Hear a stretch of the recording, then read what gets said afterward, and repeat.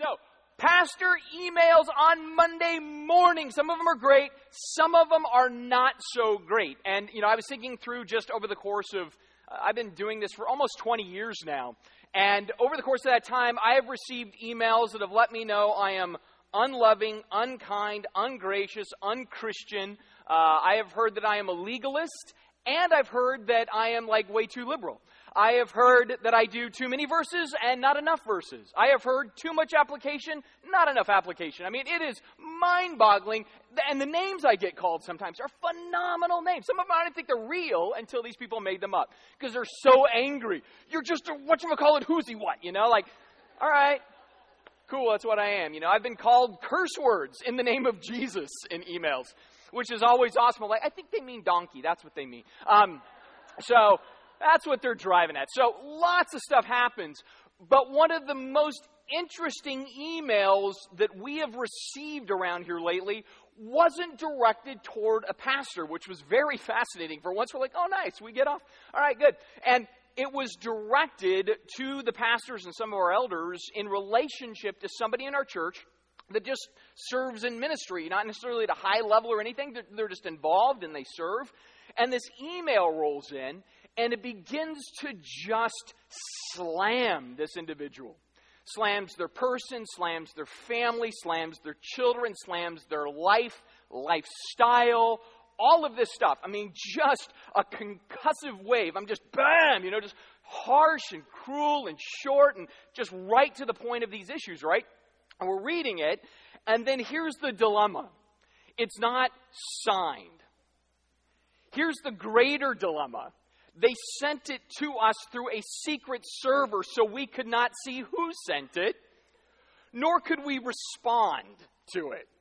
Now, this person claims to have been now a former member of Redemption Church because they were going to find a more biblical church that doesn't tolerate people like this serving in ministries of the church. So it was so long, farewell, we don't want to discuss it, any of that. It was just, bye, you're sinful, we're gone. And I remember I read this email and I instantly went to 1 Corinthians chapter 12. Where Paul says, we all come together as the church and we all need one another and there's different parts of the body that all make the collective good. And I thought, I have to come today and tell Redemption Church that we are now buttless, all right? Because they left, right? How do I break the news that we're a buttless body? Because they were very clear. We're gone.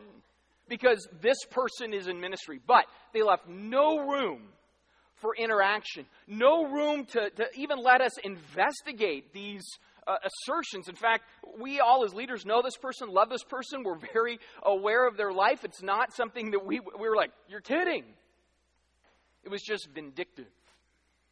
It was just mean. And yet, that is the nature sometimes of the church. And I believe that's true because ultimately, as human beings, this is part of the nature that we suffer from. We are awesome, and I mean awesome, at being judgmental. Awesome.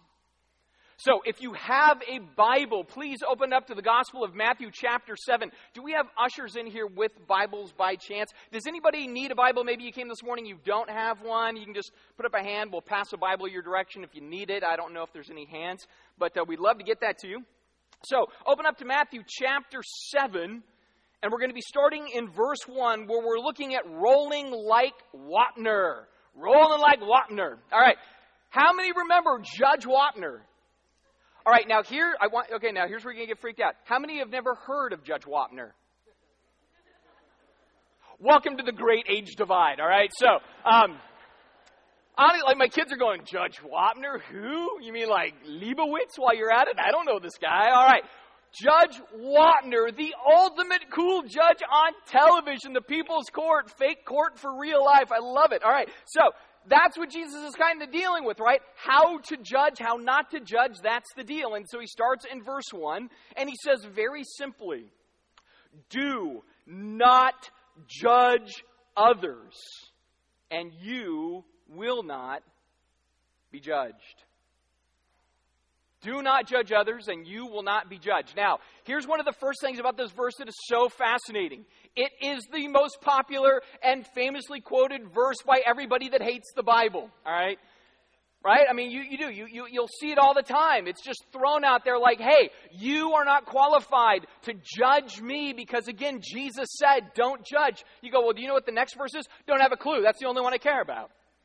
I don't even know what book it's in, man. I don't care. I just know you're not qualified to judge me. That's how it's typically understood by the world. But then in the church, we have to look at this and understand its context and understand its heart, right? We want to know, what is Jesus getting at?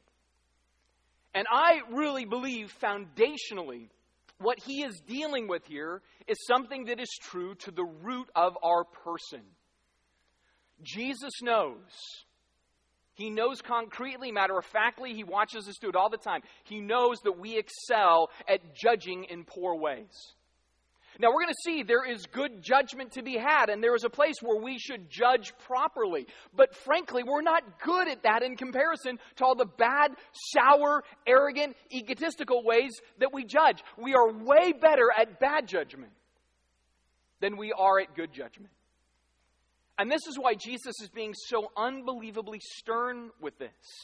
In fact, when you couple it to Luke's parallel of this, and we're going to do that a lot this morning, what it says there is, do not judge, and you will not be judged. Condemn not, and you will not be condemned. See, right there you see it's in the negative. To judge is to condemn is what he's getting at. And like I said, we're all going to struggle with it. We all judge. We all judge all the time, right? I mean, we judge people's dress. We judge their attitudes. We judge their mannerisms. We judge their motives. We judge their actions. We just love to perpetually judge. We judge sometimes based on hearsay. Sometimes it's just gossip or rumor, and we go, oh, that must be true because they said it and I trust them. And so we judge people. We think we have these perceptions, or we make assumptions, and so we judge. Think about it. We judge people who are on welfare. We judge people who are homeless. We judge people who are oddly dressed. We judge people who are well-dressed. We judge people who are sloppy. We judge people who are, in our mind, too clean. We judge people who are overweight, and we judge people who are too thin. Right? I mean, we judge all the time. We're awesome at it. You pull up with a new car, you get judged. You pull up with a clunker, you get judged. You pull up to somebody's house, wow, nice house. Wonder how they got that. You know, judge. You pull up to the house and it's a dilapidated shanty. Oh, look at them. Judge. Right? We judge what people watch, what people read, how people raise their kids. Oh, yeah. We judge how people choose to educate their kids. We judge how people vote. We judge how people believe. I mean, all the time, we're engaged in judgment. I mean, it's pretty much without even assuming otherwise. And often when we judge, when we do this, it's often just hard, fast, and flippant. It's not like we really take the issue and we weigh it, and we think it through, and we pray about it, we try to understand, and we try to put ourselves in their sneakers for just a minute and kind of get the full picture. No, we just go, oh, they did this. This is what it means. I mean, how often have you gotten into the car with your spouse or your parent or your friend or whatever after you've been at some event, and the first thing out of your mouth is, did you hear what they said? Could you believe that? Oh, man, I would have said something, but, like we're saying it now to the wrong people in the car. All right, so we judge. And like I said, Jesus knows we judge. Now, does that mean we're never to judge in any way? Well, no. We're going to see here that there is a difference between being judgmental and discerning. All right? And I want you to lock that in. There's a difference between being judgmental and being discerning. And it's not just wordplay. A lot of it is going to come back to attitude, to disposition. See, when we're being judgmental, what Luther called this is a self-seeking wisdom. When we're judgmental, we go, you've irritated me. You've made me bothered. I just simply disagree with you, and I think I'm smarter than you. That's judgmental. Where discerning says, I don't believe that's right, and that's going to hurt you. I don't believe that's right, and I want the best for you. That's going to be the spirit of discernment. See, discernment wants two fundamental things. Discernment wants first for God to be glorified.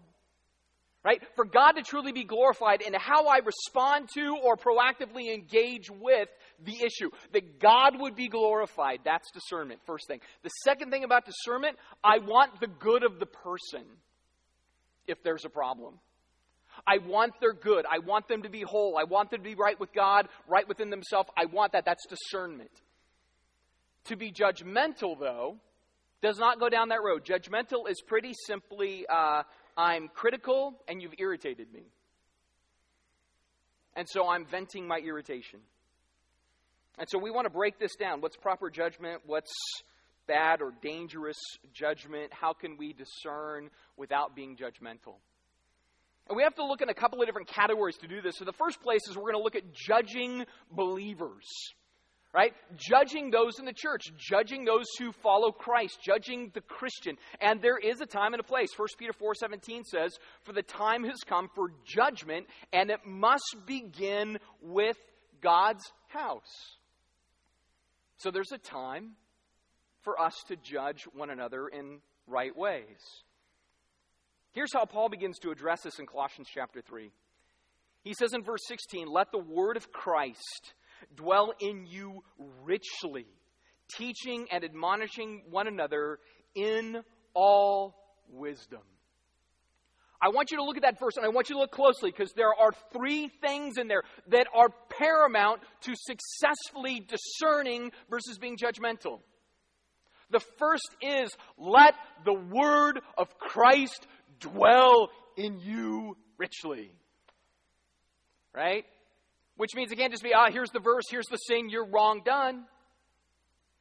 No, when the word of Christ dwells in us richly, it begins to marinate within us. It begins to shape our disposition. It shapes our heart. It makes us gracious. It makes us kind. It makes us merciful. Because the more you dwell in the word of Christ, the more you realize you're pretty bad yourself. You realize you are totally at the mercy of the cross. You are totally at the mercy of grace, because you know that in and of yourself, not worthy. You do not merit a thing. You are not better than some or better than most. You're like Paul, the chief of sinners. You might as well be. So when you dwell in the word of Christ in that rich sense, man, it begins to shape your insides. So again, the word is one thing, and the richness of the word is the second thing that must be true to us to be able to discern properly. The third thing is it says, teach and admonish in all wisdom. In all wisdom. It means you know the person. You understand where they're coming from. You know the best way to talk to them. You know the best way to come alongside or come behind and hold them up and encourage them. It's because that's really how we should be dealing with each other. That's how we should judge. It shouldn't be coming to them face to face and going, hey, did you realize you're in sin? Right? It should be we come alongside. How can I help you? How can I walk with you? I know this is really hard. If this is going to take a long time, I get it because I care about you. So it all starts here. If it's not the word of Christ, which, by the way, notice it doesn't say the word of Moses. The word of Christ dwelling in us richly and working in wisdom, we're probably not going to do really well. And I see often where we don't do well, because instead of this verse here, right, there's another one that people love to use. It's kind of a hybrid. It's, hey man, I'm just speaking the truth in love. You know this one? That one hurts, all right? That one always, I've never seen it go well. You know, hey, I'm just speaking the truth in love, Pop. You know, that's all. Hey, I love you. I'm just telling you. And you just walk away, you know, and they're bleeding. Okay, thanks, great. I've just honestly never seen it go well. And part of that is because the person that says, I'm just sharing the truth in love, right hook, doesn't realize just how powerful the truth is. They don't fully understand the idea. In fact, to give you a sense of this, I'm going to one of our favorite beverages here at Redemption Church, coffee, the Joe. All right? Truth is like a hot cup of coffee, right? Scalding hot. You're not going to be able to drink that truth unless it's cooled. So we put coffee and tea on saucers to cool it. And in the Christian life, truth is truth, but it needs to be placed on the saucer of grace and mercy to cool that truth when we deliver it into the life of a person so they can actually take it. This is why Jesus is called full of grace and truth. It's why God says, I desire mercy, not just sacrifice when Pharisees were wanting to be legalistic. Again, truth can be truth and deadly because of how we deliver. It can just burn as opposed to be drinkable. Don't think that because I'm sharing the truth means you're right. Just because you share the truth, you may be very wrong. And tragically, you may be dealing with a person who would receive the truth if you weren't delivering it like a shotgun blast. If you delivered it with mercy, if you delivered it with grace, if you delivered it with compassion. Because that's what Paul says also in Colossians 3. Just before he says, let the word of Christ dwell in you richly. Here's how he says we're to interact with one another. He says, since God chose you to be holy people that he loves, you must. You must. It's not an option. You must clothe yourselves with tender-hearted mercy, kindness, humility, gentleness, and patience. He says, make allowance for each other's faults and forgive anyone who offends you. Remember, the Lord forgave you, so you must forgive others. Above all, clothe yourself with love, which binds us together in perfect harmony, and let the peace that comes from Christ rule in your hearts. For the members, we are all members of one body, and you are called to live in peace, so always be thankful. Man, that is some tough stuff right there to embrace. But that's how we're supposed to interact with one another. And that's not just like, hey, that's a nice little memory verse. I mean, you look at those words, and they're tough to do sometimes. But it's not an option.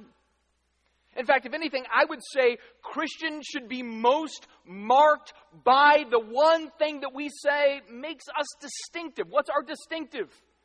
Grace. Our distinctive is grace. No other religion can tout grace. And Christians go, we're saved by grace. We're just sinners apart from the grace of God through the cross. And so Jesus says, yes, I know. So everything you do, you really should do that through the grid of grace. Love grace, do grace, fight for grace, respond in grace. Or the words that are used here, humility, kindness, gentleness, patience, tender-hearted mercy, tender-hearted. If we're going to need to, at any point, discern a fellow Christian, here's your roadmap. Here's my roadmap. I don't always do this. And shame on me. Shame on me. This is true to our friendships, right? If a friend has rubbed us wrong, how should we respond? This. With our spouse, how do you think God would have you respond to a disagreement with your spouse? This. Students, how should you respond to your parents? This. Parents to your students? This.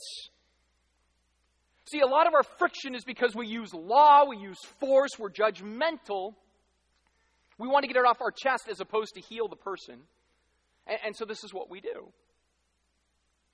And Paul says, no, don't do that. You're missing the point. You're missing the point. If we're going to judge, we judge with a right heart, a right disposition. Where what we bring to the table is encouragement toward truth and grace. And not just exasperating people under law and expectation. Right? Again, like I said, it can be truth, but it doesn't make us right. If our delivery is so wrong, they can't even get the truth. And I don't know about you, but I know me. I have literally, over the course of 20 years of receiving emails about what I should change, have changed nothing from any of them. for one reason. I just delete them. And I delete them because I go, if you don't care enough about me to come and talk to me, and you don't have to start by calling me a name, why do I care? Some people say, well, take the good and leave the bad. I just leave it all. It's easier. All right? It's easier. I have people in my life who love me that can confront me about the same things in a loving way, and I go, you're right, I want to change that. But when it's just between the eyes, that's all it is. Nobody wants to listen to that. Nobody. People will say, you know what, I just want you to just give it to me straight. No, you don't want that. I hear people say that. I'm like, no, you don't, because I could, and then you would be mad. All right? So you don't want that. We don't like that. And so we want to come alongside in right ways, in grace, in truth. And this means we need to test our motives. Am I just trying to make a point, or am I trying to make a difference? Points are easy, especially when you're talking about for yourself. Right? But if I want to make a difference, I have to approach it differently. Do I want to just get this off my chest, or do I want to give God glory? Why am I going to have this confrontation? Am I more excited about catching them in the wrong or freeing them to the right? See, all of that is what is motivating me. Under this heading, there's basically two formulas. There's Bible plus humility plus care equals good judicial heart. But then there's also law plus superiority plus opinion. And that equals bad judgmental spirit. Right? Now, law is Bible, but Bible is law plus gospel. Right? And you need both. And sometimes we do this more out of law than we do out of gospel. People will remember us for being very dogmatic more than gracious. We don't want that. We don't want that. In fact, as I was thinking about it this week, I wrote a list. I said judicial, which is the positive thing, is burdened by people's pride. Judgmental, on the other hand, is simply offended by people's arrogance. Judicial sees people and wants to see them set free. Judgmental sees people and wants them to get caught. Judicial gets invested to help. Judgmental gets involved to speak. Judicial seeks clarity and interaction with the person. Judgmental simply wants to lecture or monologue. Judicial prays for the person to see clearly. Judgmental prays for self to speak boldly. Judicial is fixed on the person. Judgmental is fixed on the argument or the issue or the offense. Judicial sees oneself as a fellow sinner saved by grace, but judgmental sees the other person as the deeper sinner who needs to just change their life. Right? Now, I'll tell you why that list was easy. Because I'm awesome at judgmental. It wasn't a very hard investigation to go, yep, I fall into judgmental more than I would like to admit. And it is wrong. In fact, we're going to see how wrong it is in just a couple of minutes. It's not how we should interact with one another. Christian to Christian, our hallmark should be grace. Grace. Humility. Kindness. Tender, Paul said. That's to be us. One to another. We have another category, though, that is uniquely difficult for us as Christians. How do we handle the non-believing world? How do we interact? How do we act in judgment, or do we act in judgment when we look at the lost? And here's something interesting about this. This is another area where, whether we like it or not, I think we excel at bad judgment more than right or good judgment. In fact, there's this interesting situation in Corinth where there's some sin inside the church, and Paul's saying you guys aren't acting in proper judgment, because there is proper judgment. They weren't doing it. They weren't even dealing with the sin as a part of that. And so he has to tell them, you guys got to clamp down on this. This is not going well. But the Corinthian church apparently over-rotates and takes Paul's words way further than they should have ever done that. And so this is what he says in verse 9 of chapter 5. He says, when I wrote to you before, I told you not to associate with people who indulge in sexual sin. Great. He says, but I wasn't talking about unbelievers who indulge in sexual sin, or are greedy, or cheat people, or worship idols. He says you would have to leave the world to avoid people like that. And he says in verse 12, it isn't my responsibility to judge outsiders, but it certainly is your responsibility to judge those who are inside the church who are sinning. God will judge those who are outside. Now, I've talked about right judgment toward believers. You come alongside, there is an issue, clearly. There's a sin thing. You want to see them succeed, get right, be well with God. But when it comes to the unbelieving world, man, no, that's where he says, why are you judging them? Why are you wasting your energy or your time or your focus? It doesn't matter. It's not that the world won't be judged. What does it say? God will judge it. What Paul's saying is, it's just above your pay grade. Don't sweat it. Your job is not to judge the world. I think that's really freeing. That's really simple. But I also know it's hard. In fact, it was interesting. I realized how awkward it is even for me. And I would love to think that, oh no, I'm further down the road on this. But I'm not fully. And yesterday, my daughter Honor and I were at Bellevue College for their orientation for Running Start. And man, it was just like, one person after the next of information I didn't fully need, which is awesome. That's the college system. So, and then finally there was this very engaging individual that came in. Great communicator, funny, clear, totally empathetic toward the students. I'm like going, this person will look out for my kid. But it was interesting. As soon as they walked in the door, the first thing in my mind was, that is the lesbian of all lesbians right there. Truly, she looked like a boy. Right? She had flannel shirt, glasses, crew cut, looked like a boy. I'm like, is that a 12-year-old professor? I don't know. No, that's a girl. And I remember going, yeah, just obviously, clearly, potently, letting the world know, I'm a lesbian. And what I thought was so interesting is that that's kind of what I centered on. She's a lesbian. Listen to the lesbian talk. She's a funny lesbian. It was like that.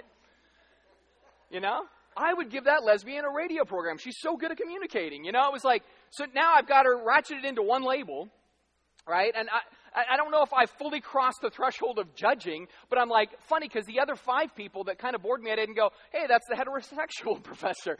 I didn't do that. Didn't even register. And then I thought more, because I was so impressed by her presentation, I would have wanted to go up and talk to her, but there was like 400 parents. It wasn't going to happen, right? And so, anyway, I thought, how strange, though, that if I was to go up to her afterwards and say, wow, I really appreciate it. You're a great public communicator. I do the same thing. Oh, really, what do you do? Well, I'm an evangelical pastor. I thought, what would be the first words in her mind related to me? Would she say, I bet this guy's pretty safe. I bet this guy is kind. I bet this guy didn't even think, wow, what a funny lesbian, Or would she instantly be defensive? Instantly think, I've already got an agenda? Instantly think, I've already stereotyped what her purpose is in college as far as a professor? I did. I really found myself stuck on that. Would she be open to a spiritual conversation with me if I said I was an evangelical pastor? Versus if I said I work for Microsoft, you want to have a spiritual conversation? And I just realized from that, again, it's tragic that we're not necessarily known for our kindness and our grace. Now, again, does that mean we have to say, hey, and what you do, it's not sin? Doesn't mean that. It's not what we're talking about. We've already acknowledged what God will do with the world. And it's above our pay grade. Our pay grade is to be kind, to not judge, as we'll see, to love others because they're our neighbor. Right? That's to be the heart. And so when we look at the world, that's how we should see them and treat them. Now, like I said, I'm not immune to this. I'm not. I still judge. Clearly, yesterday is a demonstration. But we know where we put the work or the effort or the emphasis then when we look at an unbelieving world. They're unbelieving. Paul says they're blind. Paul says they're dead. Paul says they're under the power of the devil. And Paul says, hey, by the way, your battle's not even with human beings. That should really cause us to go, that's a lot of load off. I have one battle with Satan. I have one message. It's gospel. I have one delivery apparatus. It's grace and kindness and compassion. Now, we discern in that. All sinners need the gospel. Some sin more than others. We'll see pretty soon what the worst of the sins are. It'll shock us. So we all need the gospel. The non-believing world needs the gospel. So we need to come with proper judgment. What's the formula look like here? Lost plus gospel plus kindness equals a right judgment call. But lost plus law plus criticism equals wrong judgmental attitude. And here's why. Law says you're a sinner. Now I'm going home. That's all that does. So whatever the outsider group is, they're greedy sinful. They're sexually sinful. They're lying sinful. They're lazy sinful. They're whatever sinful. Law. Bye. What's the solution? No, I'm leaving. I already told you your sin. There's your problem. That's all law does. Here's your problem. Here's your failure. Here's why you're going to hell. Gospel says, but here's your solution. And if all the world hears is law, then all we're really saying is go to hell. Right? Just go to hell. Until we bring, and you can be saved from hell. Jesus came, Jesus bled, Jesus died, Jesus forgives. I'm just a beggar. Here's some bread. Until we get there, we're just saying go to hell. You say, no, I'm not saying that. Well, if we're not bringing the gospel, and we're only bringing law, and we fight for law, and we won't fight for grace. Well, that's just like the Muslims, that's just like the Mormons, that's just like the Buddhists, that's just like anybody. Just fix your life. Just get right into yourself. Buckle up. Pull yourself up by the bootstraps. Be moral. By that I mean my morality. But without the strength I've been given by the Spirit to do it. That's why we want to be sensitive and realize, hey man, there is a time and a place to judge and judge properly. So what we've looked at, basically, is good judicial hearts with right judicial calls and bad judgmental spirits with wrong judgmental attitudes. The question is, how wrong is wrong and how bad is bad? This is where it gets rough. You're going to go, no, it's been rough so far. Now this is where it gets worse. Trust me. All right. What we need to understand is the silver rule is also the silver sin. Now, you already lost silver rule. I don't even get it. All right. So, Jesus is confronted by one of the religious lawyers, scribes, whatever, and they asked him in the Gospel of Mark, which one of the commandments is the most important? And Jesus replied, the most important commandment, the golden rule, actually. This is why we're demoting the golden rule to the silver rule today. The most important rule, the golden rule is, listen, O Israel, the Lord your God, the Lord is one, and you must love the Lord your God with all your heart, your soul, your mind, and all your strength.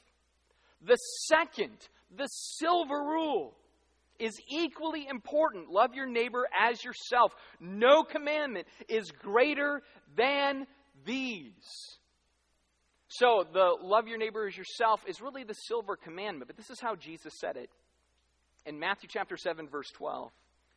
He said, so whatever you wish that others would do to you, do also to them. For this is the law and the prophets. Right here, that simple phrase, that simple verse changes everything for us. See, up to the point of Jesus, many people had taught this idea of what we traditionally call the golden rule, which didn't even exist until a particular emperor said, I want that in my throne room on gold. And that's where we got the golden rule. Really, it's the second most important law in all the Bible. Second most important commandment. Right? Now, up to this point in Jesus's, or in the world's existence up to Jesus, people would give the silver rule, but they would put it more in the negative. Don't be cruel to anybody so that they're not cruel to you. Don't be bad to anybody so they're not bad to you. Jesus, though, upends everything with this and says, no, yeah, that's easy. It's easy to be passive. It's easy to ignore. It's easy to just steer clear of one another. I won't do bad to them. They won't do bad to me. So let's just stay apart. Jesus is the first guy in all of human history to say, oh, here's a good one. Actually, I want you to be proactive. I want you to go and do good to them. Well, worse than that, he says, whatever you wish they would do to you, do to them. That makes it a whole lot worse, right? Because I can wish a lot of cool stuff for me. So if I can wish a lot of cool stuff for me, then Jesus says, okay, whatever you wish for you, you got to figure out how you can give it to them. How you can build them up, how you can encourage them, how you can speak into their life, how you can bring them aid in some way. In fact, there's a pesky word here in the verse. It says, whatever.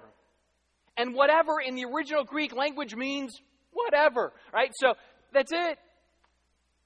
Whatever you wish they would do to you, you do to them. This is not measured by, well, what should they do to me? It doesn't matter what they should do. It doesn't matter what they actually do. What it is what do you wish they would do?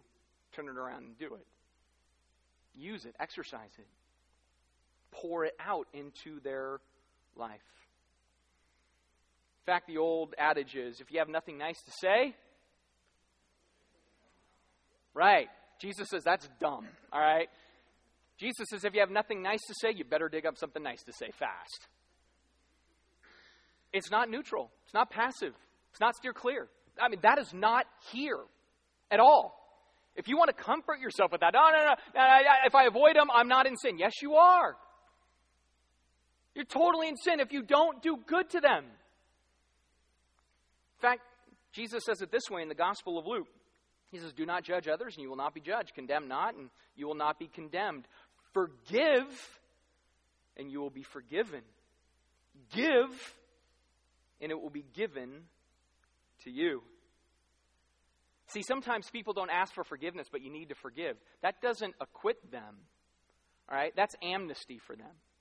They're not acquitted. They still have to stand before God for what they did wrong to you, but when you forgive them, it's like amnesty. They still have to address their stuff, but boy, you're free. And when you give, you might be giving them time, giving them room to breathe, giving them grace, giving them empathy, giving them a hand, giving them help, whatever, but you give. And to be clear, the scope and level of this command in Matthew chapter 7, verse 12, is that Jesus says, this is the law and the prophets. This is the law and the prophets. I mean, this is not like some shallow thing. He says, it is the full embodiment. It is the heart of the Bible. You strip that out of the Bible, you go, no. I don't have to be loving to all of my neighbors. I don't have to be kind to everybody I know. I don't have to do good in the way that I wish to have done to me. You just tore the heart out. You have a dead carcass of a Bible at that point. You said, I'm going to violate the second greatest commandment for the sake of lesser commandments, and I'm good. See, this is where I'm being really hard, because I ultimately look and I go, as soon as we think we're really good, we realize we are violators of the number 2 spot. We're not so good. We need grace every day. We need the gospel every single day. And how far does Jesus take this? He says it counts for even our most personal enemies. Luke chapter 6, but love your enemies and do good and lend, expecting nothing in return. And your reward will be great, and you'll be sons of the Most High, for He is kind to the ungrateful and the evil. We go, well, they're ungrateful, they're evil. Yeah, but God's kind to them, and so we're to be kind to them. Right? Or what Jesus says in Matthew chapter 5, but I say to you, love your enemies, pray for those who persecute you, that you may be sons of your Father who is in heaven. Right? He says you're supposed to be perfect as your Father is perfect by fulfilling the silver rule. Doing whatever you would want done to you, you do to them. So if that's the silver rule, then like I said, to violate it is the silver sin. See, we can look at 100 other sins that goes on in the world, in the church, whatever, and they're sins. They don't glorify God. They're contrary to the Word of God. But if we were to look at the question from the religious leader that looks at Jesus and says, what are the 2 greatest commandments? He could easily have said, too, and here are the 2 greatest sins. To not love the Lord your God with all your heart, soul, mind, and strength. To not love your neighbor as yourself. These are the 2 greatest sins. The greatest sins. As soon as we're judgmental, we just ratchet it up. If we judge somebody because of what they do in their life, what they said somewhere, how they raised their kids, and we go, they did this, and that sin might be 178 or 212. But don't worry, we surpass them. We're 2. We're 2. And dangerously, we may be going into 1 if we're not cautious. Here's how it works. It's like a scale. And so we look at a person's life and we see the weight of their sin. And the scale always goes, their sin is weightier than mine. I'm not as bad as them. And that's how we see it. Otherwise, I wouldn't be going up. See, this is what they do. I wouldn't be judging them if I didn't think I was better. I know we all say, I don't think I'm better. I'm just saying. So, I'm just saying they're worse. I'm not better. All right, so that's how it works. And that's how we see it. But here's how God sees it. He takes the scale and he flips it. He says, I see them. I see the weight of their sin. They have sin. That's true. But the way you judge them is far weightier than what their sin is. It's far weightier. Why? Because so often some of their sins are in the law or in the prophets, but our sin is violating the full body of the law and the prophets, because our sin is tethered to the full body of the law and the prophets. We're managing to violate all 613 laws when we judge. That's the danger. That's the problem. And I look at this and I go, man, we need to be aware, because this is what Jesus says. This is red letters, words of Jesus here in the Sermon on the Mount. He says, for with the judgment you pronounce, you will be judged. And with the measure you use it will be measured to you. Right? This is sobering. Honestly, this week was the worst week for me studying this passage. I'm like, I just want to go to heaven now because I'm that bad. Because this is hefty. I mean, slow that down. The judgment you pronounce, the statement made in your mind to your spouse, to your friend, whatever, the judgment you pronounce, the statement made, and the measure you use it, which is the tone of the statement made, it will be used against you. Not by other people, but by God. I mean, that's right there. I go, that's some weighty stuff. And again, things can be spoken with a tone that is different depending on what you're wanting to achieve, right? I mean, you can say, idiot. Or you can be, idiot. Or you can be, idiot. Well, that's what's going on here. To the degree that you go, sinners, sinners, sinners, is to the degree we expect to see that in our life. So, break it down. To the degree that we are harsh or critical or cynical or slow to listen or not empathetic or sympathetic, we're graceless or uncaring, callous, disengaged, flippant. To the degree that we're bothered, we will receive. And so if we lecture or rant or demand or we jackhammer our points or we're pitiless or we say, too bad, so sad, or we say, oh, life's just a drag, get over it. To the degree that we do these kinds of things, well, it's to the degree that we're going to face those things. Because what God says is, well, if it was good enough for you to render judgment, it's good enough for me to render judgment toward you. That's all he's saying. You thought it was good enough to judge in life, so I will use your standard to judge you in your death. So, buckle up, all right? I mean, that's some harsh stuff. In fact, it's even a little more potent, because he says, for good measure, pressed down, shaken together, running over, it will be poured into your lap. For with the measure you used it, it will be measured back to you. So if your life has been pouring out law and pouring out demand and being not so kind and not so gracious and judging a lot of people in a lot of different ways, and that's just sort of your MO, he says, well, I'm going to pour that back on you. And it's going to be full measure, running over, tamped down, spilling into your lap, which means, i.e., I can do more than you.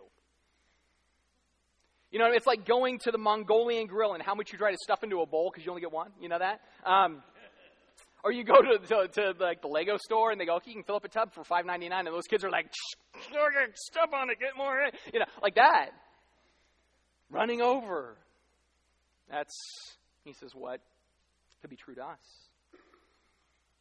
And so we want to be sober about this.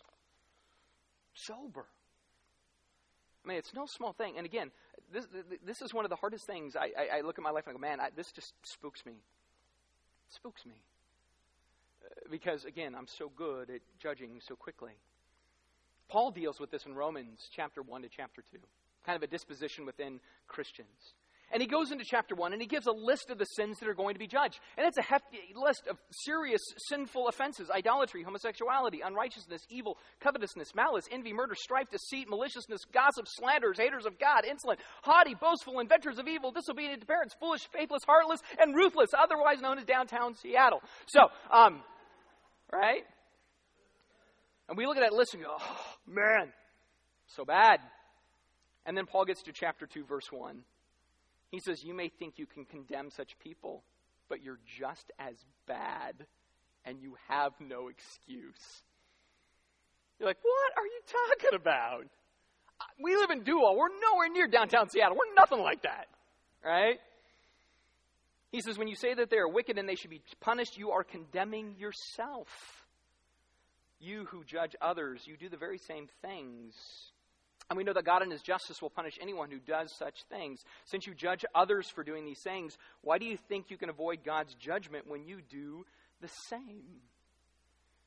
Now, he's not saying verbatim. It's not like we take the Romans 1 list and go, well, see, we just mirror that. What he's saying is, you violate the law. You violate the prophets. You're just as sinful when you start condemning them. That's not a good place to be.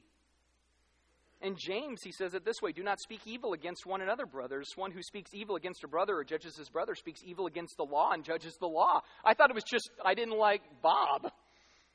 Now I realize I don't like the law. He says, but if you judge the law, you are not a doer of the law, but a judge. There's only one lawgiver and judge. He's able to both save and to destroy. But who are you to judge your neighbor? Therefore it says, God opposes the proud, but gives grace to the humble. Why is this such a big deal? Fundamentally, because we're disgracing the gospel. That's why. That's the bottom line. We're disgracing the gospel. We forget we're saved by grace, not by works. Lest anyone should boast. We still can't boast. We can be saved 30 years. We still can't boast. I got it more together than the lost world. I got it more together than most of the people in the church. They're idiots. They're stupid. They're sinful. I've got it figured out. Nope. Saved by grace. Grace alone. In fact, the way Paul rolls out on Romans chapter 2, he says in verse 4, do you not realize how wonderfully kind, tolerant, and patient God is with you? Does this mean nothing to you? Can't you see how kind he has been in giving you time to turn from your sins? This is the hallmark, right? God has been so kind, so gracious, so compassionate. We want to do the same. The same. Because of the gospel, because of Christ, here's the reality of our scales. They're level. Only through Christ. Only through the cross. Right? Does that mean that people get off scot-free? No. God is judge. Does that mean we don't say something at some point or some time? But we do say something, but with discernment, with mercy, with compassion, with kindness, with grace, with the word cooled under the plate of grace. That's the way to do it. Does this mean, well, gosh, if you're going to be judged by God, you can lose your salvation? Is that what that's dealing with? No. It's saying you'll lose reward. If you're saved, you're saved. But you can lose reward. Because God says, I'm going to judge all of your works in life and reward you according to what you've done. And if he says, boy, you spent a lot of time violating number 2. All that time, all that energy, all those words, nothing. Nothing. And so Jesus wants us to know we need to be aware. In fact, he wants us to have wide open eyes as opposed to be plank-eyed blind. Verse 3. He says, why do you see the speck that is in your brother's eye, but you do not notice the log that is in your own? We look at this and it's very solemn. It's very serious. In fact, I want to show you really quick how serious this was as Jesus did it. This is what he's getting at. And so he tells a story, right? And he's like, oh, you judge, you violate the law, you do all this stuff. And it's like this. I don't even know why you're laughing at me. That's dumb. I look awesome. You guys look ridiculous is what it is, right? So this is the problem. And when Jesus said it's a joke in some ways, it's like it's meant to be like, oh, sure, you can like live life with a log sticking out of your own eye. It's like checking people out. You know, but that's his point. This is what we do all the time. Oh, look at him back there. 7th row. Nice. I see what he's doing. He's sleeping. That's what he's doing. You know, so, right? This is the problem right here. And then we judge other people by this standard, right? It's the plank eye. I know I have no hair to fix, but it makes me feel good, all right? So, it makes me feel complete, all right? And here's the thing about those planks. It's this right here. It's like this great, it's the planker right here. Planker does a lot of cool stuff, all right? The planker is many tools in one. Planker, you do like this, and you can get up on it, and you can be just over somebody else, just a little bit. That's the planker, right? I'm judging you just a little bit, just for a moment, doing that. Or I can use it as a battering ram to fix them. Or I've got this great measuring rod, so I can see if they measure up to what I need. Or I can bar my door with it to keep them out. We're selling these after service. They're great. All right? That's what we do. That's how the planker works. And so Jesus says, no, don't be plank-eye blind. Don't give in to that. Worse than that, what sometimes happens with the planker is we start to disciple, all right? So I need a volunteer right here. Tom Potter, you look sinful. Come here. No, you look righteous. You look perfect, all right? So, what happens is I'm plank-eye blind. I'm hanging out with my man here. And what's going on, Tom? Why, you can't take me serious? I don't know what the problem is. All right, just stand back. I don't want to kill you. All right, so we're just hanging out. And then I'll be like, yeah, you know, I was thinking about that family in the church and just kind of watching them with their kids. I mean, they're always out of control and everything else. And, like, the dad's just sitting around like a dope because that's what dads do. And, oh, wait, hey, I got something for you, by the way, dude. Here. Have you noticed how they do that? I mean, like that. And then the mom, she's just like gabbing the whole time with her friends. Yeah, you know what I mean? Like, I mean, did you raise your kids that way? No way, man. I didn't either. Or like that guy over there. I mean, like that guy. I don't know. He's putting on a little weight. That's all I'm saying, you know. But I don't know. But who am I to judge, right? I don't judge. All right. So nice work, judgmental man. All right, but stay here for a second. You take your judgmental hat off, though. So that's one way it happens. So we disciple others in it, right? Unless you want to keep it, you can drive home with that and see if you can pull it over. So, right?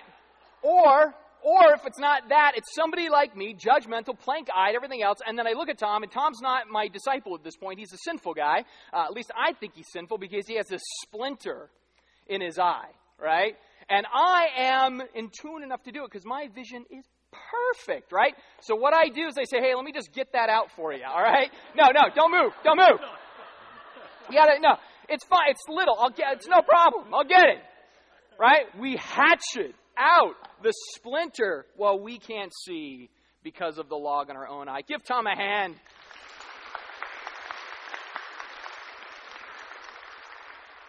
Right? So what do we do when we say, hey, let me just take that speck out and I've got this log sticking out? Well, Jesus says in verse 5, you hypocrite. He says, you hypocrite, don't do that. He says, first, take out the log from your own eye, then you will see clearly to take out the speck in your brother's eye, right? It means there is a time, there is a place to step in and say, hey, let me help you deal with that. But after the junk's out of my own eyes.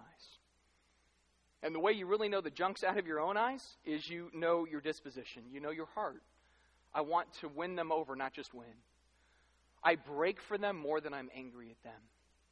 I see that this is going to hurt them, and I want to help them. And so I'm praying for them. I'm thinking through things for them. I'm empathetic toward their situation if by any means I can come alongside and bring encouragement. See, that's how it's done. Not, I'm right, you're wrong, here's my hatchet, here's my plank, guys, going to war. says we can't get anything accomplished with that. No, we need to be wise in him. And then Jesus wraps up in a way that's really interesting. It's all about right discernment, even toward those who may not change, where we have to kind of realize sometimes even to come alongside may not be a helpful deal. And so in verse 6, he says, do not give dogs what is holy. Literally in Greek, that means cats. And he says, and do not... You know, if I can just make Greek whatever I want it to be today. All right, so do not give dogs what is holy. Do not put your pearls before pigs, lest they trample them underfoot, turn to attack you. What he's saying here is, there's going to be some that are so hard, both Christians and non-Christians, that you know what, they're just not going to hear it. Don't beat the dead horse. Don't try to shove it down their throat. Right? Have that wisdom and discernment that says, you know what, I know this is just going to go poorly. And what that means is not only am I going to not say something to them, I'm not going to say anything about them either. That does no good. So I'm going to say stuff about them, but not to them, because I don't think they can handle it, but all these people can handle it, right? That doesn't make any sense. So we go, sometimes you just don't do that. If you can use a scalpel, great. Don't use a hatchet. And if you know they're not going to take it, just hold it back. Jesus says, man, that's wisdom, that's prudence. That's the way of the kingdom. And so you see here this morning, it's no different than the rest of the Sermon on the Mount. Everything is about choices, two choices. Religion or gospel. Hypocrisy or truth. Law or grace. Pride or humility. A judge or a fellow sinner dependent on Jesus. Let's pray together. Jesus, this was a tough road to go down. It was a lot to take in. It was a case sort of to make. And it is a reminder that every one of us in this room is a radical sinner in need of grace every day. And the more we think we're righteous, sometimes is the place where we're most unrighteous. The place where we're the strongest may be the place where we're the least gracious. And so give us wisdom and discernment for your glory and your fame. Amen.